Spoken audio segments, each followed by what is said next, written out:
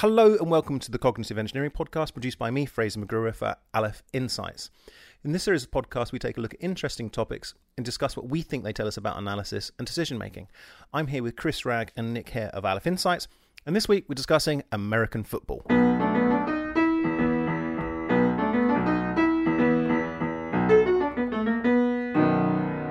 So unusually, I'd like to start off with this one. And so the reason I want to talk about this is recently I've been watching quite a lot of American football, finding out a bit more about it and kind of reacquainting myself with it. And this is just because there's a whole bunch of documentaries on Netflix and Amazon at the moment. And you have just been to the United States of America. Well, and that was like the nice icing on the cake of it all, that sort of, filled it all out. And as I was watching... especially the behind-the-scenes element of the sport, it just got me thinking about, well, why is American football like it is? Now, some of the stuff I'm about to say might sound a bit moany, but actually what I want to state is actually I quite liked it. I found myself sort of really getting into it, and there's elements of it I really like, okay? And so the things that really struck me about it is first of all, I found it really legalistic and technical. And so there's just seems to be so many rules. And the tactics in the game it just seems massively tactical, more overtly tactical than in other sports. Okay, it's almost like a board game. I think. Yeah. And there's not much room. There's not much flexibility. It seems to me. Also, it seems to be quite self-obsessed, and this goes back through to the tactics I've talked about. It just seems to be endlessly looking in on itself and self-involved. Also, I think it's quite easily digested, or it's there's lots of quite instant gratification, and so the plays are really short, and it's lots of spectacular stuff happening again and again really quickly, and there's lots of points scored, and there's a whole lot going on. Let's say, so yeah, for an observer, there's a lot to be satisfied by quite often.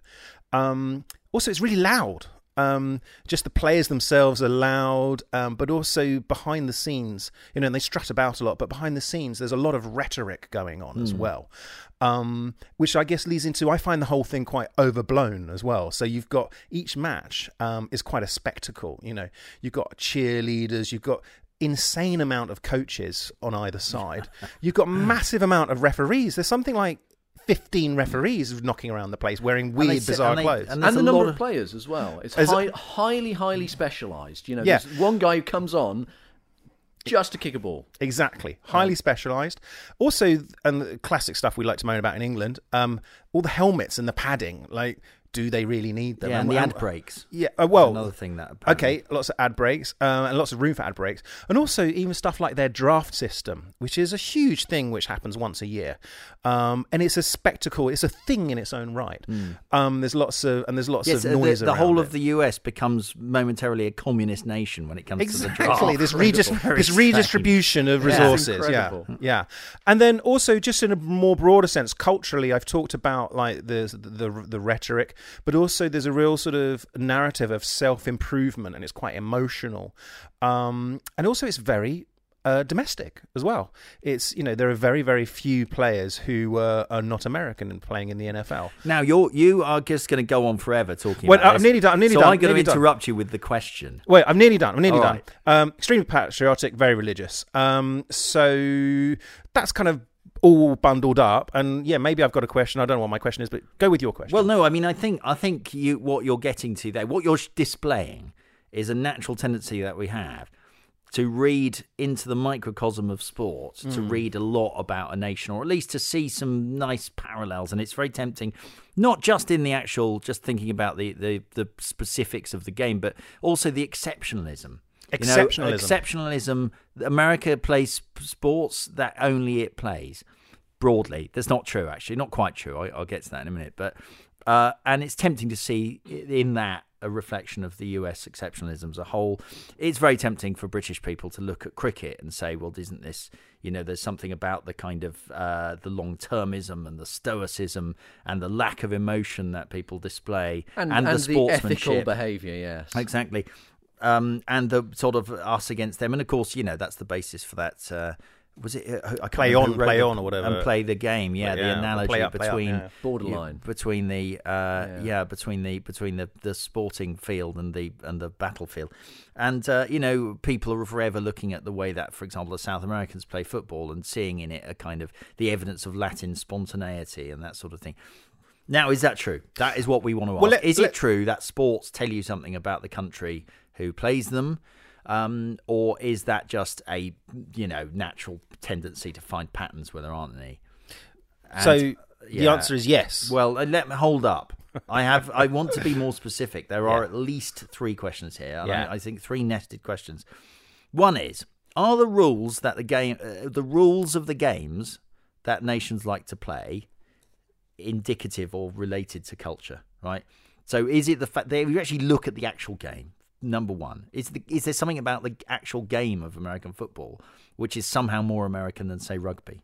Then is the way it's played, right? So the meta game, do people, are people sportsmanlike? Yeah. How is the game presented? What kinds of the sporting culture? Well, yeah, but then separately, I think how fans behave as well, and the fan culture, which of course is something different. So you've got the on the pitch, and you have the fans. So you've got the the famous played by thugs and watched by gentlemen. So 3 things, yeah. So the game itself, the way it's played, and the way it's watched. I think they're 3 things that I've tried to gather data about to see whether I can make any sense of this claim that you are going to find out something about culture. Before I go into that, it might be interesting, given that Chris is about the only person here who knows about sports, whether your feeling is that this makes any sense as a claim. Yeah, my sense is that certainly at some point there was, I think of the development of sports. Obviously, the Victorian era was the golden age of the codification of sports, right? It was when lots of the rules for these things. Was it when William Webb Ellis picked up the ball? Well, quite. So that kind of thing. But a lot of the public schools were the place where the sports were codified, right? And why didn't I still don't understand. When I was at school, if I picked the ball up, everyone told me it was a handball, and it was a foul. Why didn't that happen to William Webb Ellis? Well, there's that creation myth. I think there's a lot of sort of the historical accuracy. As though nobody had ever thought to do that before. Well, no, quite. And in fact, if you think about where football comes from mob football, medieval mob football, which was largely carried. Which exactly where the ball was largely carried, and there was no particular rules, lots of fighting, and no boundaries to the pitch and so on. You'd have to get it to the old mill by lunchtime. And, so at some point, sports started to be properly written down. I mean, even when you look back to ancient Greece and sport as a virtue and the Olympic movement and so on, there was a lot of irregularity in those competitions. What javelins were used and how far was run and all of those kinds of things. And it was really only at this period of kind of the 19th century where everything was documented and specified. So I think from that period onwards, you then got a lot of sports that were created by Britain and spread throughout the British Empire. But then almost like the way marsupials evolved in the Antipodes, you've got the same kind of thing going on with American sport, I think. So there was a largely British society, but one which didn't want to be influenced by Britain at that time in its history, and was also cut off by distance and so on. And so almost like Australia was kind of developing its own species of sports. I guess they have Aussie rules football, don't they? So well, the Australia, exactly. But this is why I think American football is particularly interesting, because evolving is the way you said. Chris is also suggesting it's just. I mean, it's an accident of history that they were codified one way and we were codified another way. I think that was true at the time. Whether the continuing insistence, not because other sports, other places had their own sporting cultures, but they absorbed and integrated other sports and made them their own. A la South America and association football.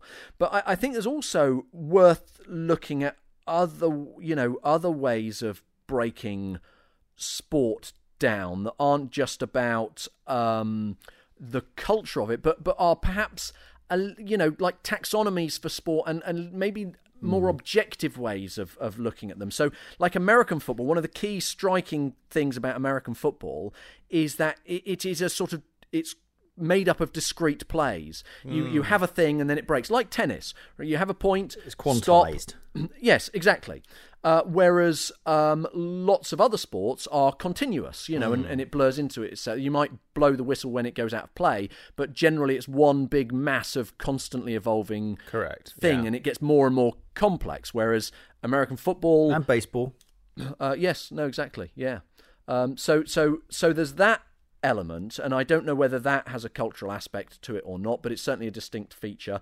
There are things like sports that are skills based, versus something that's predominantly athletic. So if you think on one end of the spectrum, like snooker, where it's highly skillful but not much physical element, versus something like long distance running, where clearly it's all you can either run or you can't. And have you not seen the physique of those darts players though? Yeah, well, quite. They're striding colossi of men. You then got team versus individual sports, and that maybe is a key cultural component. And then you've got things like, sport being seen as a substitute for war, like invasion games are, field hockey, football, rugby, we'll do that instead of sport, versus sports that are actually training for war, like archery, javelin, equestrianism, fencing, wrestling, martial arts. Yes, all of these things which Tiddlywinks. are about. So one of them is about biathlon. That's the weirdest sport in the world. It is. But one of them's about not having to do war because we do this thing instead. The other is about, we're going to have war at some point, so let's practice and let's make the practice fun. Yeah, you also you haven't mentioned the sort of whether the tasks are symmetric or asymmetric, and although you might have teams, the extent to which you have the whole team operating at once or in turn. So batting versus exactly. Fielding, you've got obviously football and stuff, which is team v team, versus tennis, which is one person versus one person, and then you have exactly cricket and baseball, where you effectively have one guy versus the rest, the opposing team, and their tasks are totally asymmetric. Yeah. Batting is nothing like fielding. So I think those are all sorts of dimensions which you can park sports into boxes, but I don't think that that nations, at least I'm going to posit the hypothesis that nations don't go, we're a kind of, we just like, we're a sharey kind of country, a communist country. We like team sports and ones that, are highly rule-based and where the referee has lots of control or something. I don't think that's the case. So from that sort of more objective breakdown of sports, I don't think it's easy to say, America has all of these kinds of sports, because it's got the full range. But there's a quick way of sort of, there is a kind of shorthand you can do here. There's no quick way of doing it. There's a shorthand where you could go to some analysis, which is to look at which sport is most popular. Yeah, I've done that. And then analyse from there. You're saying like it's easy to do that. It's not easy. No, because you're not having to wade through all these other sports. Yeah, there's another one which I missed, which is sports which have a sort of objective way of measuring success versus sports which have a subjective way of measuring sports. So sports that are judged versus sports that are Is ballroom dancing a sport? Yeah, well, no, but I mean things like diving and gymnastics and boxing to some extent, when the person isn't knocked out, they have elements where a judge has to make a. I went to see the heavyweight boxing during the London Olympics. I had no idea what was going on. Yeah. Like, you would get one chap beating the crap out of another chap, but the other chap would win. Yeah. I didn't know what was going on. Yeah. It was baffling. I was expecting it to be like the Rocky film and, and for someone to land a massive punch and knock someone out, but that just was not That's like probably that because at all. one of the guys was just wheeling around, just kind of hitting his shoulders, and the other guy was, accurately picking off. Could be. I have to say, I wasn't. I still don't. I read a lot about the scoring system afterwards, and I still didn't understand it. Yeah. Okay, so look, where are we? I mean, basically, you alluded to what someone would have to do to find out if this was true, and I kept trying to tell you I've done it. I've looked at it. Well, enlighten us. Yeah. But what are the most popular sports in the world? That's the first question we're going to ask, and the answer is football. Yeah. basically every country. And by football, you mean proper football? Yeah, I'm not going to fall into the trap of referring to soccer as football because sort of football as soccer because we all know it's not. So you have essentially every country likes football with a few exceptions. You have cricket in the British colonies, so that's India, Pakistan, Bangladesh, Australia, New Zealand. American football, only the US.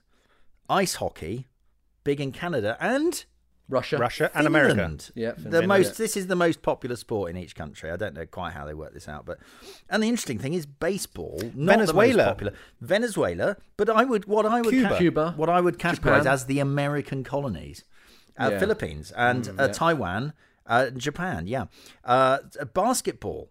Now this one surprised me. It's big in A lot of Greece. European, yeah. Actually, it's the most popular sport in the Philippines and Latvia and Lithuania. Yeah. Then you have now Austria and Estonia. What is their favourite sport? So it's Is it you're curling? going to say it's not downhill skiing, aren't It you? is downhill okay, skiing, right. but they're the only two countries. And then there is actually one country whose top sport is not association football, but another kind of football. New Zealand and rugby No. football.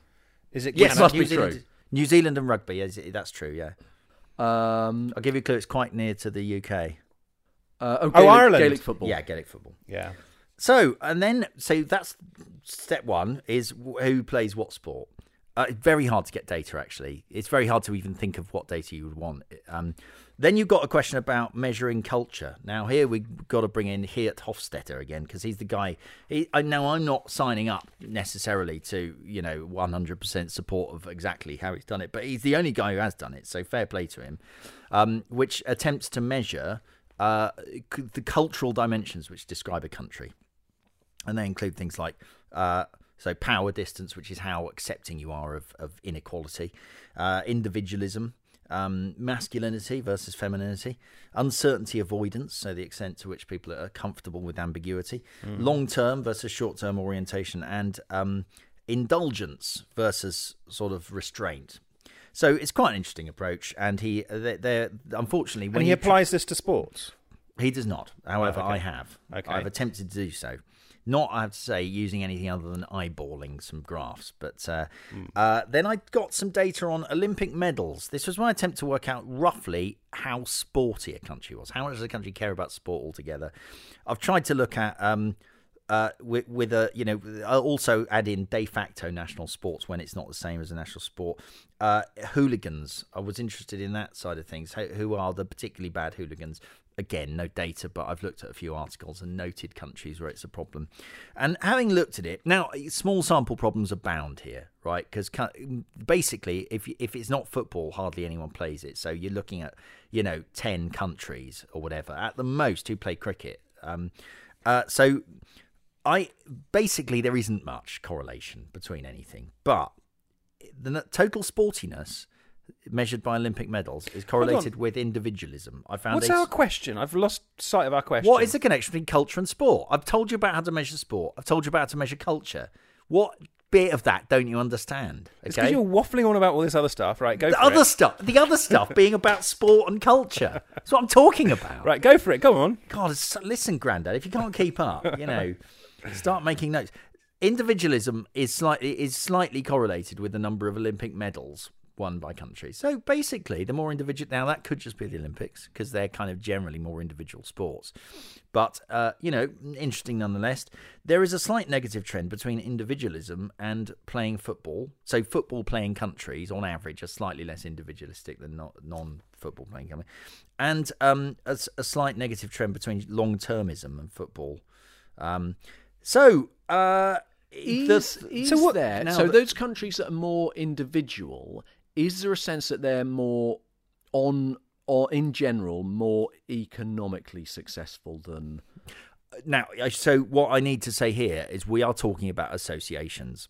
Yeah. And really, they are almost certainly caused by third variables here. So, looking at the cricket playing countries, for example, there is higher uncertainty avoidance if football is your biggest sport than in countries which play cricket. But the countries which play cricket are South Asian. So that will almost certainly dominate. The one country, for example, that plays American football the most is very high on individuality. Now, that doesn't tell you, it's a small sample problem here, you know. The 3 countries that like basketball the most are very low on individuality, but 2 of them are Baltic states. So that's telling you more about Baltic states. What I'm saying, I think, is that we can't pull much out of the data. And I don't think I'm going to go much further than that. I mean, yeah, go on. Well, what I was going to say is this is where... So I'm saying we don't have evidence to support your claim. Okay. Well, what I would say is you're using the wrong analytical tool, which is you're trying to use an analytical tool. Okay. Well, so we should just use intuition, which, as we all know, is so much more reliable. reliable. No, but look, I'm sorry, but you're really going around the houses. In order to check whether your intuition is reliable, have you subjected it to your test of whether your intuition agrees with that? Your intuition is marking its own homework here. Listen. You're just going round the houses on this, and you're going. This is the Cognitive Engineering Podcast. Okay, name a hypothesis, a specific measurable hypothesis, and I will tell you that I have not found evidence for it. Okay, no, but listen. So I give you the Fraser hypothesis. Yeah, and go indeed, on. I already started out with it at the beginning, saying, look, you're saying American football is really American. Well, I'm going to tell you why it's not. Let me speak, okay? So all those things that I noted about American football lead me to sort of think, okay, well, look, the things that I see in American football, I see in American society. No, it's confirmation bias. bias. Let me finish. Yeah. And so I know what you're saying, that I'm projecting, there's confirmation bias, etc., etc.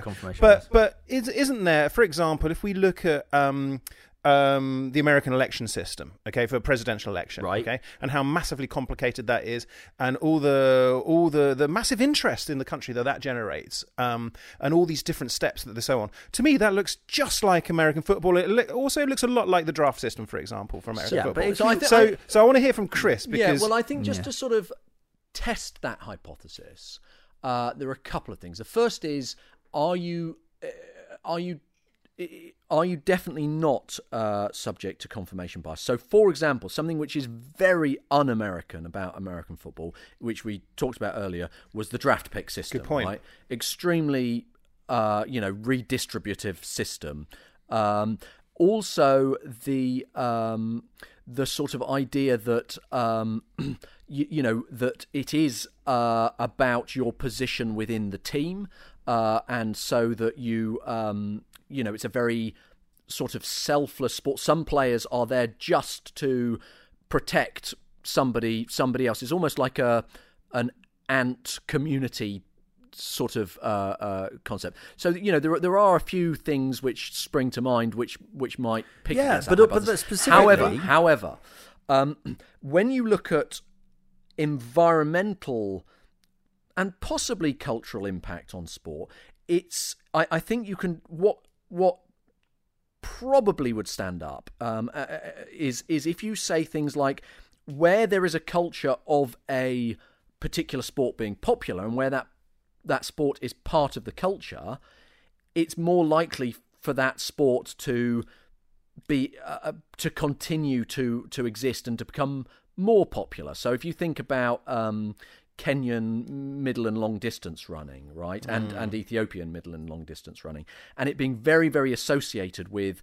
particular geographical regions, and that's led to a lot of investigation into the genetic component of endurance running and so on. But what is definitely true is that the incidence of running in those areas has gone up since Kip Keino and so on came to prominence, and so you've got a hell of a lot of run. There's a lot of running going on in those cultures, and it's part of the culture. What they're not doing, is other endurance sports, right, where they might be equally genetically predisposed, if indeed that is the case, like cross country skiing, right? There aren't loads of Kenyan cross country skiers, so. There's obviously some interaction between cultural reinforcement, the societal environment, and the physical environment. Because if you're not in an alpine nation, you're not going to be skiing, and if you're living at altitude, you might do endurance. You might be better at endurance events and so on.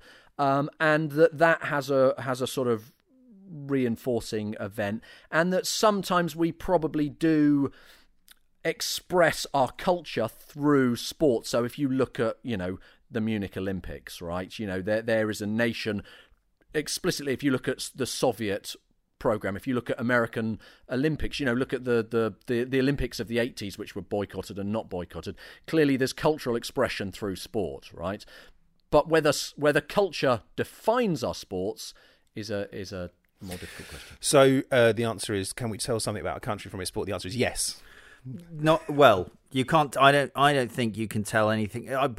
Dominating any explanation is going to be a combination of history and economics, and possibly environment in the case of skiing. But I mean, this is why you get people doing. You're also not going to find people playing, lacrosse. Lacrosse is a bad example, but doing Formula One. Yeah. In a poor country. Yeah, that's right. So we need to wrap up there. Actually, we're a fair way through. Let's see where we go with this. What sports don't exist but should exist? And actually, there's a kind of precedent for this, where a sport that doesn't officially exist has gone on to become a thing, which is what's it called? Where they play it in PE classes in America, where you dodgeball. Yeah, my kids. That's going to that. be an Olympic sport. It's on the kind of on the trail to a made up sport. Right, there we go. Yeah. So a couple of things that spring to mind, and I think I've talked about one of these films before. But anyway, I think Death Race 2000 was. You're going to mention rollerball. Rollerball. That's the sport. Rollerball. You watch rollerball, you think, why doesn't this exist? Yeah. And so the other one I wanted to mention is rollerball, which I think that could really attract some sort of a great following. Nick? Well, I was just thinking about blending some of these things we were talking about in a way that hasn't been seen before, which is take the kind of the quantized approach of cricket and remove that to make cricket continuous, right? So it's basically people just throwing the ball whenever they've got it. They can throw it at the stumps, and that's quick cricket. Is there such a thing? They teach it in schools, where basically you hit it and you run, and if you're not back again, you get bowled out, provided they hit the thing, but there isn't such a thing as overs and that kind of thing. You're just literally everyone is able to get the ball if they can, and they can throw it at the stumps, and it's 360 degrees. 5 days of and this permanent... guy, the batsman is going to be constantly kept on his toes, but. You probably give them more lives or something, but it basically a continuous form of cricket. I think, that would be kind of interesting. So, Okay. Yeah. Continuous cricket. We're going to make sport continuous for extra fun. Yeah. Chris? Well, so for me, obviously now you're getting more and more computer game sports and computer game competitions, people being good at computer games. I got no interest in computer games whatsoever, so that doesn't particularly interest me. But what I like the idea of, it may exist, but what I really like the idea of is augmented reality being combined with sports, so that you can sort of view, people doing something fantastic. You could have like a dragon riding competition or whatever it might be. That so you've got some sort of sport which is where you are doing things which only you can see, but it still involves human athleticism and so on. But yeah, that's I like that approach. A bit like that program Nightmare. Yeah, exactly. Yeah. Well, I mean, of course, we haven't touched on esports. We haven't mentioned them at all, but they are bigger than real sports, I think, these days. So, if you add in sort of people watching streams of people playing games, computer games and stuff. You're right. That's a whole new direction we haven't really I remember talked there's about. a friend of mine who's very into football who said, it's ridiculous, that people sit there and watch someone playing a computer game. Well, that's exactly how I feel about people watching football. So, Okay, so great. Let's stop there. Thank you, as always, for listening to the Cognitive Engineering Podcast. I'm Fraser McGrew. I've been here with Nick Hare and Chris Ragg of Aleph Insights. Until next time, goodbye.